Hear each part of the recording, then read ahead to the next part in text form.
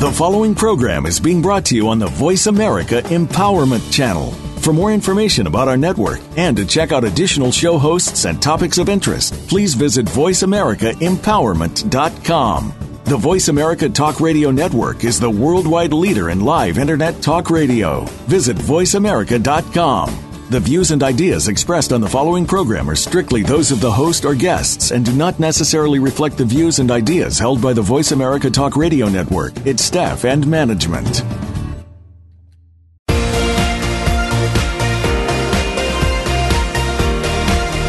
Welcome to Living Well with Ann Beal. Our show is a health show, a lifestyle show, and an empowerment show rolled into one. Get ready to hear some stories of success, healthy living tips, and suggestions to get motivated and live your best life. Now, here is your host, Ann Beal. Welcome to our Veterans Day special from the beautiful town of Hot Springs Village, Arkansas. I am Ann Beal, and I am joined today by Jeff Meek, veteran historian, writer, and author of the book, They Answered the Call. We are also joined by Dr. Jim Slaughter, who is a veteran himself and life coach and counselor at our wellness clinic in the Fort Worth area, Life Solutions Coaching and Counseling. Welcome to the show, guys. Thanks, Ann. Great being here. Thank you. Jeff, thanks so much for having us in your home today. It is beautiful right here by the lake. Yeah. And all the trees are orange and red. Now, see, we're in Dallas, Fort Worth area, and there just aren't trees like this. And so it's beautiful. Now, Jeff, tell us a little more about yourself. Well, I first got interested in all this veteran-related thing when our son, Jeffrey, joined the United States Marine Corps in 1996. And that prompted my wife, Jean, and I to want to learn more about what our fathers did in World War II. So over the next couple of years, we tried to get their papers and medals and so on and so forth. And I came across a book by Stephen Ambrose called Citizen Soldiers, and it covered the exact time and place where Gene's father served. He was in Bradley's headquarters company, General Bradley's headquarters company.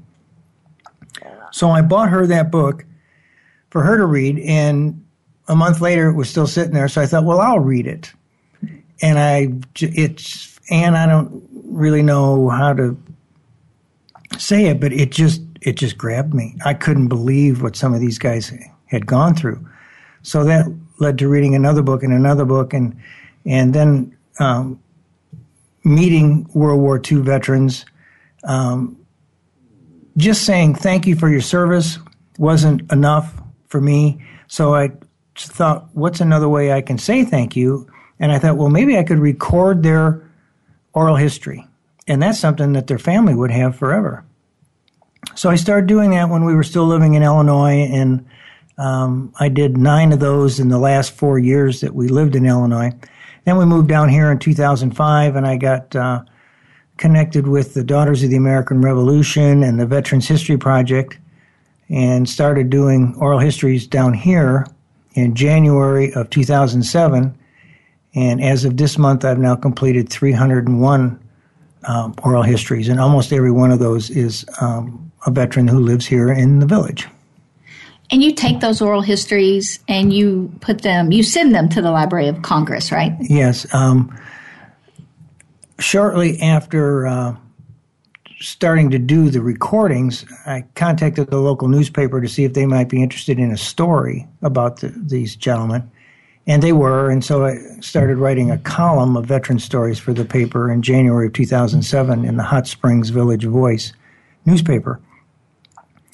And as I said, we record these onto a DVD, and I write the story from that, and I keep a copy, and they get a copy at no charge. And we also send a copy to the Veterans History Project, which is located at the Library of Congress in D.C., where they're preserved. So everybody who participates gets their story preserved in Washington. So how did you know to do that? How did you know to send it to the Library of Congress, or did they contact you? As I think I mentioned that I got affiliated with the Daughters of the American Revolution, the DAR. And it was the DAR who was looking to officially connect with the Veterans History Project. And to do that, 25 interviews a year needed to be done. Well, as I said, I did 9 in 4 years. And when my wife volunteered me to do 25 in a year, I almost choked. But, I thought, well, this is an interest of yours. Let's give it a shot and see what happens. And so it was through the DAR that I learned of and started participating with the Veterans History Project. Now, 25 is a lot in a year, but how many do you do now? Do you do 25 in a year or do you do more? I do a minimum of 25 a year. I've done as many as 38 in a year. And as I said, a total of 301 so far since January of 2007. Now, I know you're trying to record all the World War II veterans, as many as you can, because they are the oldest right now. Mm-hmm. How long will it take you to get them all done? Well, I don't think... I focused on that for a number of years, and that's all I did. And then those numbers, as you would imagine, started to decline. Right. And then I got more and more involved with Korean War veterans and Vietnam War veterans. And it's my experience that the veterans are so humble. They're reluctant to tell their story, whether it's hair-raising or mundane, if there is such a thing. They don't want to feel like they're bragging, and they're just hesitant to do this and to have a story about them in their local paper and so on. So there are some World War II veterans out there that I have not interviewed, and I have a few on my list. But as you might imagine, their health is not the best, right? And sometimes that falls through. I would say that now I'm only probably doing 3 or 4.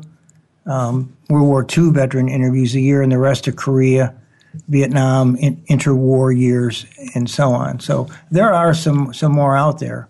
And there's probably some that I'm unaware of, too. Well, we just thank you so much for being here. I know that this is your second visit on Living Well. Mm-hmm. We had you on in early May for Memorial Day, earlier this year. Yes.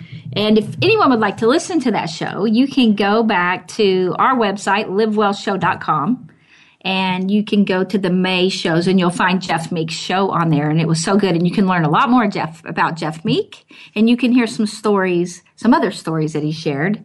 If you have iTunes, you can go on iTunes and just search on Living Well with Ann Beal. Or if you downloaded the Voice America app to your cell phone, your smartphone, you can go to the Empowerment Channel to the Living Well show on the menu, and you can go back in the archives and hear all the shows. And Jeff's show in May for Memorial Day was a special one. And just thank you for being here. You're welcome. So, Jim, we'd like to hear from you a little bit. You're a veteran. I am. You are also a counselor and a life coach. Now, you met Jeff a while back. Yes, I was here when you had the broadcast with him earlier in May. I'm fascinated by this man. The thing is, Jeff and I have a lot in common because we both are collectors. We both are interested in history. Jeff, you have a number of memorabilia type items, collector's items from men in different services fighting for different countries, even in the Second World War. You have German implements, you have Japanese, you have some American things. And you were showing us just today a training device for teaching that they use for teaching soldiers how to communicate in Morse code. Yeah. So you have a lot of really nice things that you've collected. Well, thank you. They're all really cool. Yeah. Now, I know that's a very fun part of doing this for you, is meeting all these wonderful people with this wonderful background. Yeah, it is. I've been doing them for a number of years now, and they're still just as fascinating to me because they're all unique.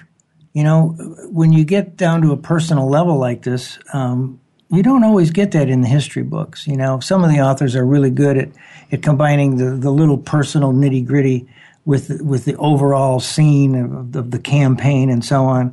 But, when you sit 10 feet away from a person who survived the Pearl Harbor attack and he's talking about oil filling up in the room, and he looks up towards the ceiling because he can still see that vent where that oil was coming in from. Mm-hmm. Or they'll say that, there was an explosion on my right, and they'll turn their head to the right. I mean, it's just really real with them. And there's been times when, I'm sitting there with a 80-year-old man or an 85-year-old man, and he starts crying like an 85-day-old baby. I mean, this stuff is so real to them still. They were young, they were impressionable, they were probably scared out of their minds, but they still did their job. And I've had many of them say the exact same thing, that they had $1 million experience they wouldn't give a nickel to do again. Right. That's I'm sure. Yeah, it's really it's moving to just watch their reactions, and it's just gripping. It grabbed a hold of me anyway. Well, and I think, when you think of living well, like why am I having this for Veterans Day? Why do I care about Veterans Day? Well, my dad was in the military. My grandfather was in the military. My great-grandfather was in the military. My husband was in the military. My nephew right now is a Ranger in the Army.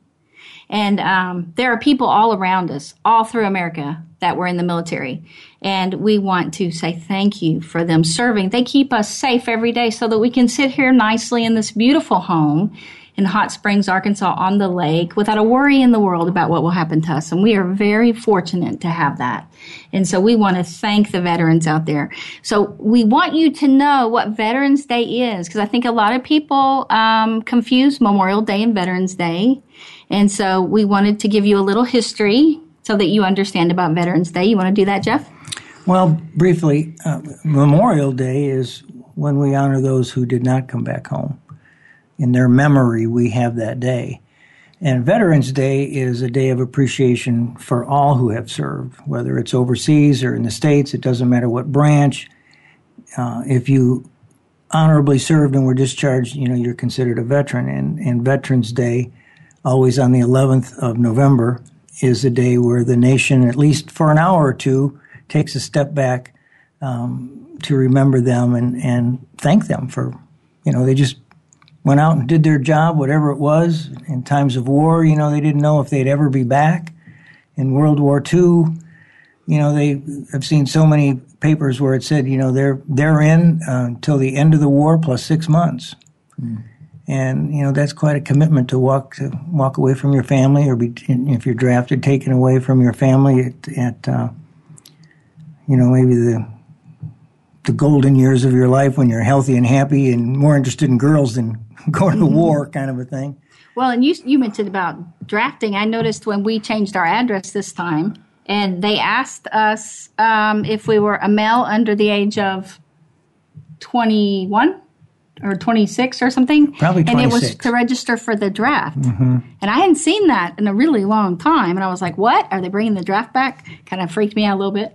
I have girls, but I know when I talk about the men who've served in the military, there have been women who've served in the military. And even in your book, there are women that you honor, and they answered the call. Yeah.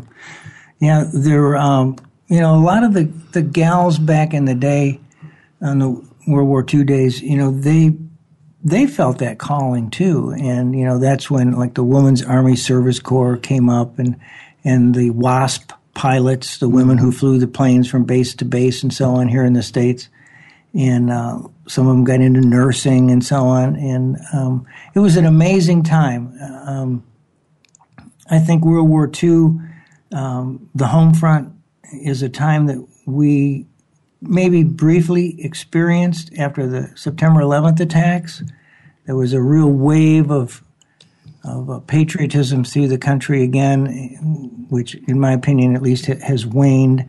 But during the time of World War II, I mean, everybody, I don't care if you were 10 years old or 80 years old, you made a contribution. Kids couldn't get chewing gum. They stopped making cars.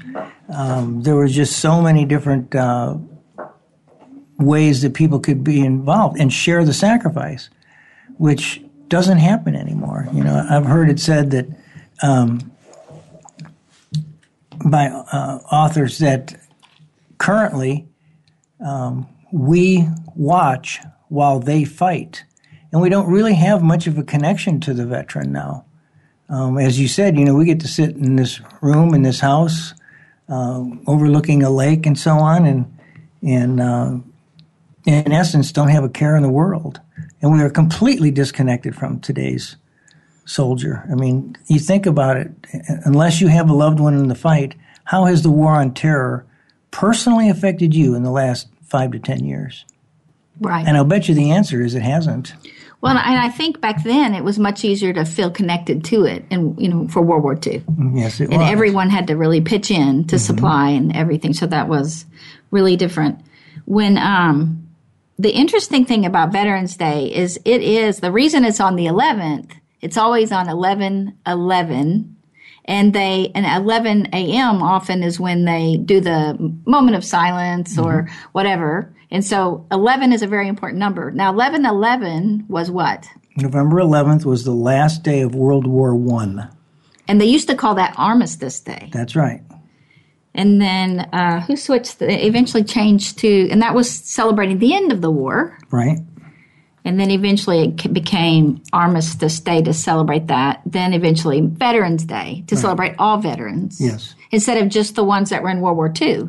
That's right. Or is it World War I? Well, World War I. November 11th was based on World War I. Right. Yes. And so, a lot of people just don't know why it's on Wednesday. I think a lot of people think almost all our holidays are on Monday.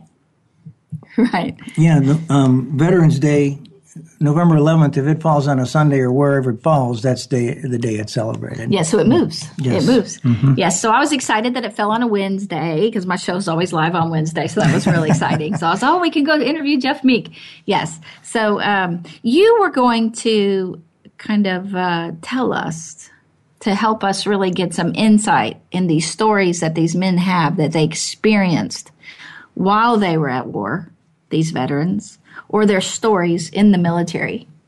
So you're going to share 5 stories with us? Yeah, I thought I'd read you segments of some different stories that's in my book, just to give you an example of... Now, you'll have to share more about this. This is such a wonderful one. This first story is about Bill Reynolds, who was in the United States Navy aboard the USS Saratoga. And I'll just read an excerpt of this.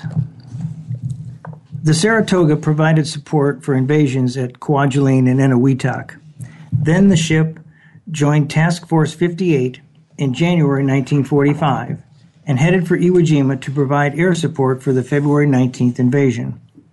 On February 21st, the carrier was in closer to Iwo Jima than normal, so their planes would not have as far to travel, and thus save gasoline, which was getting in short supply. Suddenly, the general quarters alarm was sounded, and Reynolds went to his station to help load the Quad 40 gun. The gun crew began firing at an incoming kamikaze. Although they managed to hit the plane, the enemy fighter kept coming and slammed into the ship just below his gun position. Quote, "The next thing I knew, I was in the water. From that point, it was sheer survival," Reynolds said. Several men in the water were badly injured. Those that could provide help did so as much as possible. Reynolds received back injuries, which later resulted in him having to have 8 vertebrae fused together. Reynolds talked about what it was like being in the water. His response was gripping. Quote, "It was okay until it started getting dark, and then the sharks moved in on us. I don't know how many people the sharks got, but there were a number of them that went down screaming. The sharks, come and pass you to smell you, I guess. I was very, very fortunate," responded Reynolds. He spent time in a hospital and later rejoined the ship. Once he could walk, he was granted a leave back home. Reynolds said, "I can tell you this. I did not discuss this with any of my folks when I got back home. It was just too close to me. I never told them anything about it." And many times I've met veterans who told me their story for the first time. I don't know how many times, but there's been several times when my wife Jean and I have received letters or notes or emails from maybe a brother, a grandson, a wife who said, I never knew that about him. he never talked about that. And, you know... Now, Reynolds family, did you talk to them after you were done, Bill Reynolds' family? I did not, but Bill's case is, I don't know, Bill and I just really clicked. Bill did not want to do this interview. I remember standing right next to this table back in 2007, talking with him on the phone about doing his story, and I didn't know any of this about, you know, blowing off the ship. I knew he was on the Saratoga and so on. And he did not want to do the story. And I'm never pushy about that.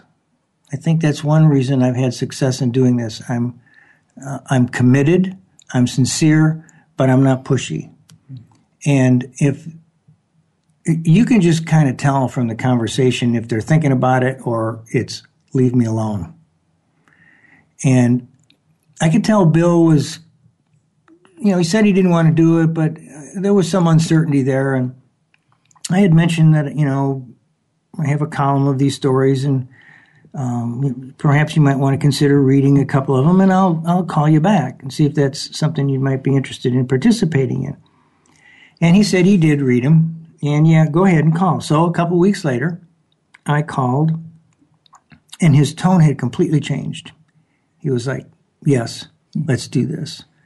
And I went over to his house, and he told me, you know, the experience that I just shared with you, along with a few other things that are in his segment of the book. And he seemed so comfortable doing it, which kind of surprised me because he was so reluctant at first. And Bill went from being a guy who did not want to talk about this to the poster child for why you as a veteran should do this. Bill told me later that the interview helped him get rid of things he'd kept in the dark for a very long time. And I've heard that from other veterans and other veterans' family members. So would you suggest that family members of a veteran try to record their dad's stories or their family's stories of the ones that were in the military? Yeah, I'll put it this way. I give a lot of money for one about my dad, and he's gone, and so I'll never have that. You know, that would be just, of course, this is an interest of mine, the war and the veterans and so on, but to me that would be a priceless piece. And you heard my mom say at lunch today that she wished she had her dad's story. Yeah. It's just something I think that, and sometimes I use this in the pitch to try to get them to an interview when they're not wild about doing so. I tell them, you know, this will be something that, you know, your family will have forever. And it's preserved in Washington, D.C. at our Library of Congress. And you give the families a copy. I do. They get a copy free of charge, thanks to the DAR who pitches in and helps with the costs of all this.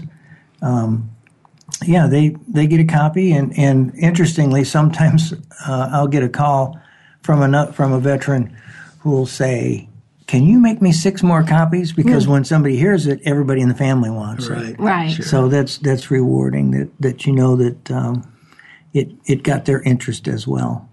And I know you wish, Jim, that you had your dad's. Yeah, I think about that sometimes. And fortunately, my younger brother, who is a bit of a family historian, has gone back and found some of the information. But yeah, I've talked many times about how I wish I had the foresight to sit down and interview my dad. He was in the Navy in World War II, and fortunately, one of the guys who came back. And I was an Air Force officer during Vietnam, and I felt a special connection to him. And this is something I wanted to say as well. You know, I think anytime I meet a person, male or female, who's been in the military or is in the military, I feel a bond with them. I feel connected to them because of the military. And there's some kind of a brotherhood that is it's not easy to describe, but it's just there among military people, whether you were in combat or not, or a support team or whatever, it doesn't matter. And that's a very important thing. And so Veterans Day is important to me, and I'm proud that I have served in the military, and I'm a proud man on Veterans Day.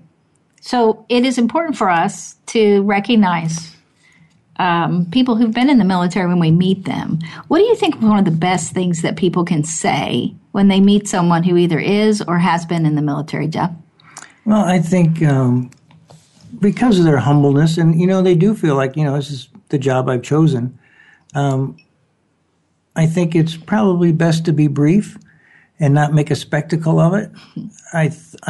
Another thing that I like is maybe when you see one in a restaurant, you get hold of their waiter and you pay for their meal. I had the pleasure of doing that up in Branson, Missouri, about a little over a year ago. We were sitting there at a restaurant prior to going to a show, and I looked over to my right, and sitting in another booth just off to my right ahead of me were all these guys with these patches on, and I could tell it was the Screaming Eagles. It was the 101st Airborne Division. And, so I'm talking with my wife and looking over there, and this one guy kind of moved, and I saw 506 PIR, 506 Parachute Infantry Regiment, and I'm like, oh my goodness, that's the Band of Brothers. That's what the HBO series is about. And I look at him, and yeah, he's old enough. Could this be one of them? And they could tell, apparently, that I was looking over there quite frequently. And one of them got up and came over to me and said, yeah, it's him. So I went over and we talked and we took pictures, and they were all there for 101st Airborne reunion, which they invited me to the next night.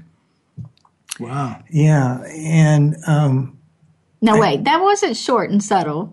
That wasn't short. No, it wasn't. But all that to say, I wanted to pay for his meal, but somebody else in the restaurant had already done that. Oh, really? So I repaid for his dessert. There you go. All right. That is a wonderful thing to do. So before we take a break and come back so that we can talk more with Jeff, and he's going to share more stories and things for us to do to really honor these veterans.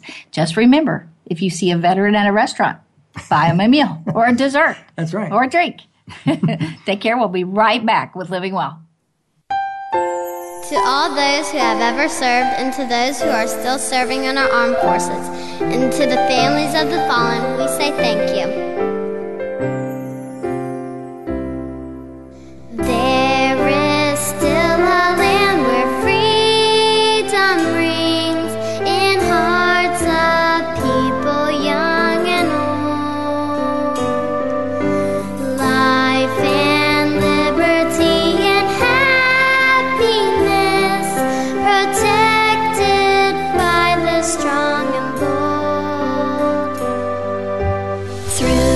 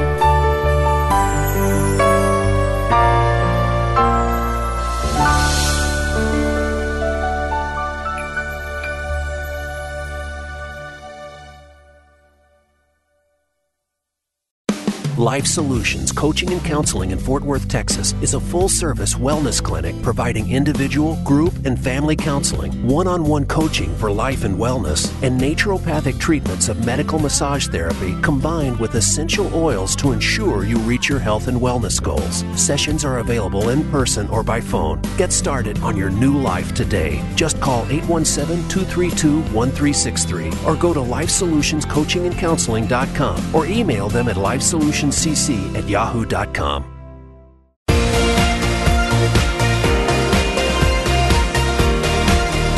are listening to Living Well with Ann Beal. We'd love to hear from you with comments and questions about the show.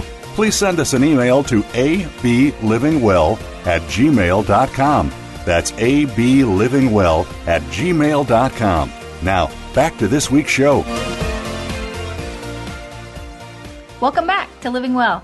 I'm Ann Beal, and we are here in Hot Springs Village, Arkansas, for our Veterans Day Special, Part 2. This is Jeff Meek. He's the veteran historian, writer and author of the book that answered the call, and he had just finished sharing a story about a U.S. Army man, Bob. What was his name? Bob Smith. Bob Smith, but U.S. Navy. U.S. Navy. U.S. Navy was Bill Reynolds. Bill Reynolds, yes. And about him being on the USS Saratoga, and when the sharks came, and about that story and that interview. And we suggested, as Jeff said, if you're at a restaurant and you see a veteran, and they usually have their hats on or their shirts on or their jackets on that had the name of their division or their battalion or their infantry. Sometimes. Something like that. So if you see one, buy them a meal. Yeah. Find their waitress and buy them a meal. Their waiter. What would you suggest, Jim? Well, I mean, that's something that's wonderful to do, and any vet would be appreciative of recognition and honor like that. If that's not possible and you know someone's a vet, simply walking up and saying, I see that you're a veteran, or I heard that you're a veteran. I just want you to know how much I appreciate what you've done for me personally through your service and our country. Just appreciate that. It's just a word of appreciation can be a really, really big thing, And I think that does mean a lot to them, because every time I do that, they really look you in the eye. And when they say, "Thank you, sir," you can tell they mean it, that they're grateful. I think in a sentence, when it comes to, getting to know these veterans and doing all their stories, to sum it up in a sentence, what I learned was that they are as appreciative of my interest in them as I am in their story. It goes both ways. Well, and I know that for my stepdad, when somebody has done that to him, he has mentioned it later, that it felt very good to hear that. And I think that for us, we want today to celebrate that with all the veterans and their families, just to let them know how much we appreciate their service and how much we appreciate their families, that they let this person go and to protect us, and that family sacrifices having them around. And I'm glad you mentioned that, because that is a very important part, that we need to remember those families too. there were 409,000, I think, killed in World War II, and you think of that's 409,000 extended families. I mean, that goes well beyond 1 million people affected by that. That they gave a loved one for that. I mean, what greater sacrifice is there? I mean, I can't imagine what it would be like if one day somebody walked up to my front door when my son was in the Marine Corps and said, "Sorry, but your son was killed." That's a really tough one. Well, they say it's the hardest tragedy to deal with, losing a child. Yep. And it's a very brave family that's willing to let their loved ones go away. Because I think that would be very hard for me with my child. And my aunt, her son and grandson is in the Rangers right now, and he is in Kentucky. And we saw his numbers of his battalion today, and I was trying to figure it out because I think it said 101 BTC, and I was like, what is BTC? And it was AA, so I knew that was, the something airborne. And so I was trying to translate all the numbers. They were sure a lot. I couldn't believe how many to just define his one group. Yeah, And there's so many abbreviations in the military, as you know, Jim. Right. You get someone's discharge paper, which genealogists and people love to get, and you get it, and it's like, okay, what does any of this mean? Because there's so many abbreviations. But pictures is another way to learn a lot about your veteran, because as I didn't know in the beginning either, but as I come to be more educated about it, a veteran's uniform is like wearing a resume. Every button, every patch, every ribbon, everything on a ribbon, it all means something. And my father's records were destroyed in the fire in St. Louis at the National Personnel Record Center in the mid or early 1970s. So I got nothing, not a thing. Wow. The only, back in those days at least, many of the men would also file their discharge paper at their county seat. And luckily my father did that. So I at least ended up with a discharge paper, which doesn't tell you a whole lot anyway. And it took a number of years, and I'm not saying that I worked on this, every week for 7 years, but over a period of 7 years, I figured out what my dad did. And that all started with a picture, because you could see an emblem on a hat. Oh, and you could trace all that. Yes, and when you know what those emblems mean, like his happened to be the 350th Infantry Regiment, then you can find out what division that was in. And then you look and see what the divisional history is.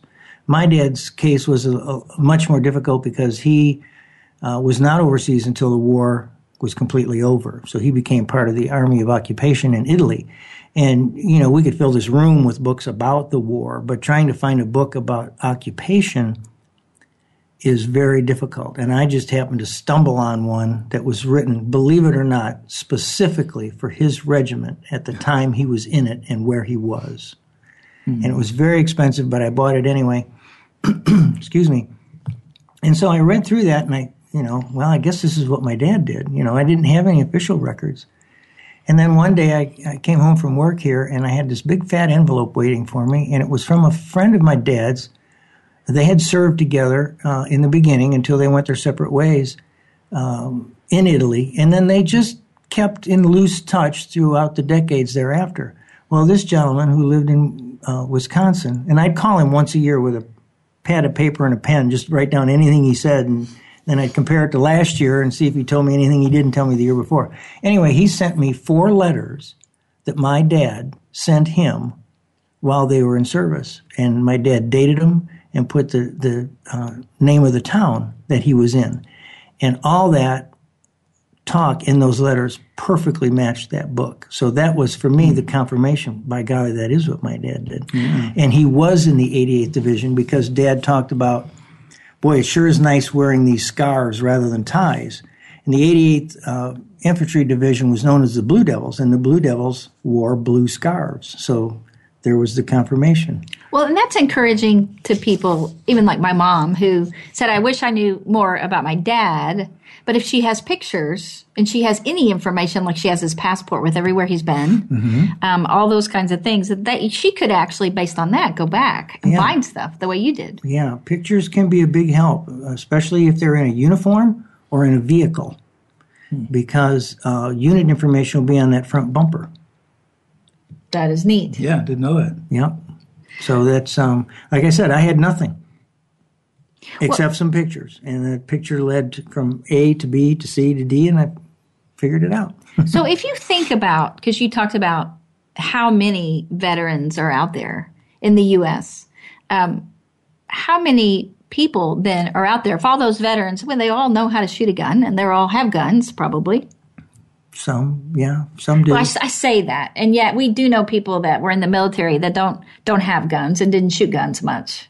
Because not everyone has a position in the military where they used guns. Yeah, they get some weapons training early on, especially if you're in the Army or the Marine Corps. But one thing that I impress upon the veterans when I talk with them and hear this reluctance to talk with me because, I didn't do anything special. I was never in combat. Well, most of you were not. Most weren't. Only 1, and I think 8, maybe 9 was in combat, even in World War II. So, sir, you shouldn't feel, like your story isn't worthy just because you weren't in combat, because not that many were. In relationship to the millions that served, not many actually were in combat. And the rest of you did everything that you were told to do and supposed to do in support of those who were in combat. So your story is just as important as theirs. It's just different. And that's why I want it, because it's unique and I haven't heard it before. Well, and the strategizing behind the scenes was very important. People who strategized, they weren't actually, in a battle, but they were the ones who strategized or sent the codes, a lot of really cool stuff. Because my dad was in the Army, and he's talked about some of the spy stuff that he did. And that, just early on when he had to, report even about his group or whatever, he got to be the bad guy in the group. I mean, just hearing that kind of stuff, if I could have his story, that would be wonderful. Now, you were going to tell us a story about Bob Smith. Yes, Bob Smith was in the United States Army, 37th Infantry Division, and he was in a recon outfit. That means they went out and did reconnaissance. And again, I'll just read a portion of Bob's story. By the way, Bob is, of the 301 interviews I've done, he is the only Silver Star winner, or recipient, I should say. Now, what is a winner. Silver Star? That's above a Bronze Star. That's for extreme bravery and gallantry and so on. Yeah, I mean, it's not the Medal of Honor, but it's getting way up there. Wow. Yeah. Okay, from Mr. Bob Smith, 37th Infantry Division. At New Guinea, his recon patrol was sent out to find the enemy. Smith said the patrols were scary, and it was kill or be killed. Heavy rains turned the terrain into mud. Smith said it rained every day, and the men stayed wet all night. As if that wasn't bad enough, land crabs by the thousands crawled among them. Many, including Smith, got jungle rot and had to have their boots cut off and their feet soaked in a purple solution. The Japanese would manage to infiltrate the U.S. lines almost every night. Barbed wire and rope with cans attached were set up to tip off any enemy advance. Smith said wild pigs would also rattle the cans, and many were shot being mistaken for Japanese troops. 2 men would pair up in a foxhole, one on watch, the other asleep, as scorpions and other bugs crawled over them. Smith eventually ended up in the hospital and received a visit from Eleanor Roosevelt. She stopped by his cot, spoke with him, then gave him an orange and a kiss on the cheek. After the island was secured, the 37th moved to Guadalcanal for additional training. From Guadalcanal, Smith went in on the invasion of Bougainville, as the Navy shells passed overhead and U.S. planes bombed and strafed the island. Bougainville's jungle was even thicker than Guadalcanal. Quote, you could see maybe 20 yards, and that's why I used a sawed-off shotgun and a Thompson submachine gun, said this decorated warrior. Smith took recon patrols out seeking enemy positions and movements. One patrol involved locating a Japanese patrol working along a river. He was informed that the enemy was approaching, spread out his men, and lie in wait. He wanted to capture the Japanese to get information. However, as one of the Japanese was relieving himself, he spotted one of Smith's men. Quote, we got 'em all except one, end quote, said Smith of the firefight that erupted. After completing patrols, Smith and his men would return to a camp. One time the camp was almost overrun by a large Japanese attack, which was repulsed. Following the battle, he was told to reconnoiter the area. The dead lie all around, and the smell was quite evident. Smith said, quote, you could tell the difference between the dead Japanese and a dead American by the smell. I think it was their diet. Body parts were everywhere, and as Smith walked through the area, his feet would tangle in them. Quote, it took me about 15 years to wash that memory out of my thoughts and dreams. The odor lingered on for years. Wow. That's an unbelievable story. So when he's telling you a story like that and you are listening, you must have some skills to bring this stuff out of these men. And that's the only thing, like, I've thought about, maybe we're going to see my dad over the Christmas holiday. And I thought maybe we should try to record his story. Now, his story doesn't have a lot of trauma to it, but this man's does, Bob Smith. So when does this just come out? They just tell their story and you listen and record it? Or are you engaging them in conversation during this time? before I turn the camera on, we chat a little bit, and just to try to set them at ease, because, you know, you got a camera stuck in your face, you know, just in my home here, let alone like a TV camera or something, you know, you get a little nervous about it, you know, how will you come off and so on. So we talk a little bit and try to put the guy at ease. And one of the things that I will say is I want you to remember that I want you to talk about what you're comfortable talking about. If something's really rough and you don't want to go there, I don't expect you to go there. If things get tough and you want to take a break, we'll take a break. Talk about what you want to talk about. And my questioning is not at all pushy. I usually have a sense of how open this person is going to be just by, you know, at least one or two conversations on the phone. And then, you know, like I say, we talk a little bit before the camera goes on. And I would say that, you know, there are some veterans who will tell me right up front, you know, I was almost captured by the Germans in the Battle of the Bulge, and it got real ugly, and I don't want to talk about that. That's fine. And some will tell you the most gory details, and I don't prod them to do that at all. I will never forget a Vietnam veteran who was a tunnel rat, you know, one of the smaller guys that had to go down in the tunnels. And he talked about the U.S. attack, excuse me, to drive them out, and then the going down in the tunnel, and, you know, hair splattered all over the cave, and so much blood, the tunnel smelled like copper. And I mean, he just went on in detail. Yeah, wow. And I didn't ask any of that. I knew he was a tunnel rat, and obviously, thus he'd been in tunnels, but he just talked about it. And I don't get pushy about trying to force them to tell me anything, because then they're uncomfortable, and I don't want them to be uncomfortable. I'm trying to do this, you know, just to preserve history and get something for their family. And you know, I was once around a World War II veteran. There were several people invited to celebrate his 99th birthday. Combat veteran, World War II, twice wounded. And there were other people there, and we just got to talking about his war experience. And one of these guys, you know, my age, middle 60s, said, "So, Jim, how's it feel to kill somebody?" And I almost fell out of my chair. I thought, are you serious? Oh, gosh. You know, you don't ask that kind of thing. You know, that's something a 12-year-old would ask. Yeah, he needs some training there. Appropriate. Yeah, very, very, very. I was, maybe I shouldn't have been, but I was embarrassed. It wasn't about me. You know, it was like, oh my gosh, what are you doing? Mm-hmm. So I think that's my approach. They know I care. They know I'm committed. They know I'm sincere, and they talk amongst themselves too. People who are interviewed, and you know, if you ever interviewed with Jeff, or somebody will call and say, "Hey, Meek called me about doing an interview. Do you think I should do it?" And I think that reputation is out there that, yeah, do it. You know, he's okay with whatever you tell him. You know, I don't know what they say, but I do know that I've heard from enough of them that they do talk amongst each other. So how would people reach you if they would like to be recorded? Or if family members want to try to get their loved one to be recorded? Well,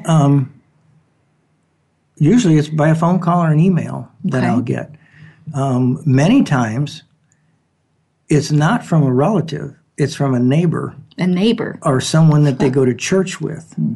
And, you know, I've done the column long enough now that they know about it, and, you know, my name's in the phone book. And somebody will call and say, "Hey, you know, Jeff, I just want to let you know my neighbor, Jim Slaughter, you know, he was in the Battle of the Bulge, you know, and I really think you should interview him." And well, have you talked? And I'll say, "Have you talked to him about interviewing?" And he said, "Yeah." He said he'd think about it. Give him a call. So then I do. So that's how I get most of the leads. I got them at first when I first started doing this. You know, nobody knew me, and I didn't know anybody when I first moved here. We have a very nice veterans memorial with a lot of recognition paver bricks. Mm-hmm. And I would go over there with a phone book, and I'd look at names on the bricks and see if those names were in the phone book and call. And it wasn't real easy for me. I've never been a salesman type, but, you know, because they didn't know who I was. Right. So it started there, and just seriously, in a matter of 3 or 4 months, the phone started ringing at the newspaper office and here at home, and I have had a list for 7.5 years and still have one in the office today. That's because you are the managing editor of the Hot Springs Village Voice. Yeah. And you write about these veterans in the paper once a month? How often? Well, it started when I was an unpaid columnist. It started at once a month. And now it's whenever I can get them turned in. That's usually at least 2 a month. 2 a month. And we are a weekly newspaper. Yes. So that's so great that you have that to give people. So when you write about a veteran, you also give that to the family. Yeah, they get a copy of that disc. And many times, we'll bump into the veteran somewhere down the road. And they'll say, boy, you know that story you wrote about me? Yeah, he said, I must have 30 copies. Everybody at church brought me one. That's great. Yeah, it is. I mean, that's what, we're looking for on a Veterans Day and every other day in between for folks like myself that are so ingrained in all this, is to show them that we care, to show them that we remember. And I think, especially the World War II guys, their war was a long time ago.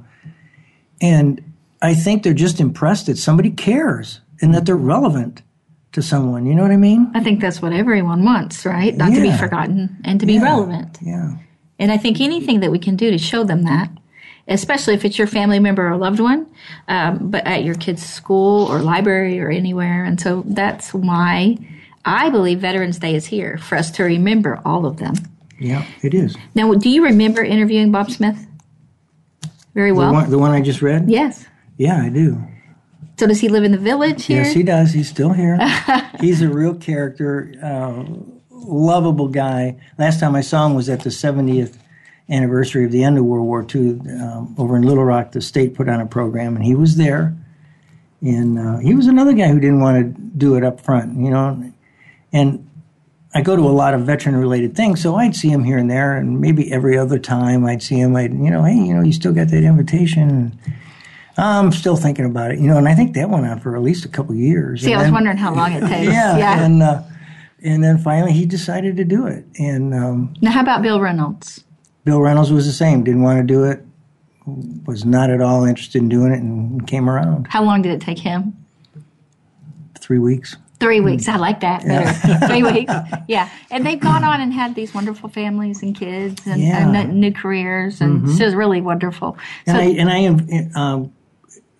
include that in the column too, when they were discharged and what they did with their life as a civilian. And then I will usually conclude by asking, when you look back on your service, how did that affect you for the rest of your life?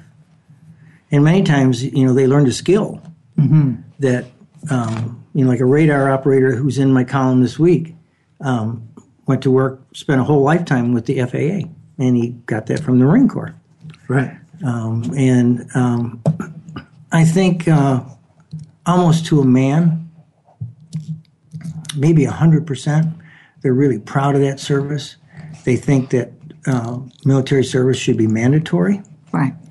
For our youngsters today, many of whom have absolutely no direction. And it doesn't necessarily mean military service, but service to your country, even if it's mowing the grass at Arlington National Cemetery or Abraham Lincoln Cemetery in Illinois, up from where I'm from, just making a contribution to your country, even if it's just for a year. And many of them feel that that's important and would better engage America in our military.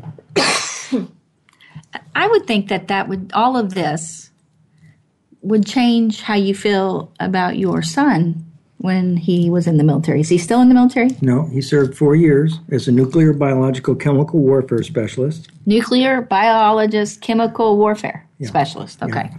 And served his 4 years and got out and is in the world of computers now with a company in California. But I can still remember at 4 a.m. and I've got it here in the book. About your son? September 16th, 1996, 4 a.m. I can still see him walking down the sidewalk with that Marine Corps recruiter into the night with nothing in his hands, a new pair of tennis shoes, and a $20 bill in his pocket. Is that all he left with? Yeah. Whoa. That's all they were allowed to leave with. Really? As I remember. Because they have all the clothes and everything there. Yeah. And it's also that I think, I'm not saying I'm right on this, but I think that's part of the breaking you down and building you back up how they want you to be. Wouldn't you say, Jim? Yeah, I think so. And there's a commonality there, or a common bond there that happens when you're in with guys in basic training as well. You have no idea where you're going. You have no idea what's going to happen to you. You have no idea what they're going to do to you. and everybody's scared. But you come together in an organized, strong band. Yeah, that's for sure. I think, I was an athlete in school and played on many teams, and you get a bonding as a teammate, but that's nothing like the bonding, I think, of those of you in the military, especially those guys who were together in combat. I don't think there's a stronger bond anywhere. Yeah, probably not. Let's end with that. That is so true, to know that the way that you bond the most is when you're in the most danger, or if you're all working together for a common goal. I think so. I think that's part of the experience. I don't think anyone knows how they would react under combat, but I think one thing that everybody would take into consideration is they don't want to let their buddy down. Don't let your buddy down. So we just want to say thank you, Jeff, for being on and filling us in about Veterans Day and sharing those wonderful stories and your experiences with these incredible people. And thank you, Dr. Slaughter. My pleasure. Thanks for being having on me, and sharing with us as well for this Veterans Day. And we just want to remind you to recognize any veterans out there. Buy them a meal, buy them dessert, buy them a drink, Say or thanks. just shake their hand, tell them thank you, or smile at them. Yeah. And you guys have a wonderful Veterans Day, and we'll see you back here next week when we interview the Beam family with Kevin, Christy, and Annabelle about her healing after she fell down a 30-foot drop inside of a tree and was healed from everything. Nothing happened to her. So we just wanted to, it's called from the book Miracles from Heaven. So we'll see you here next week. And you guys live well. Take care.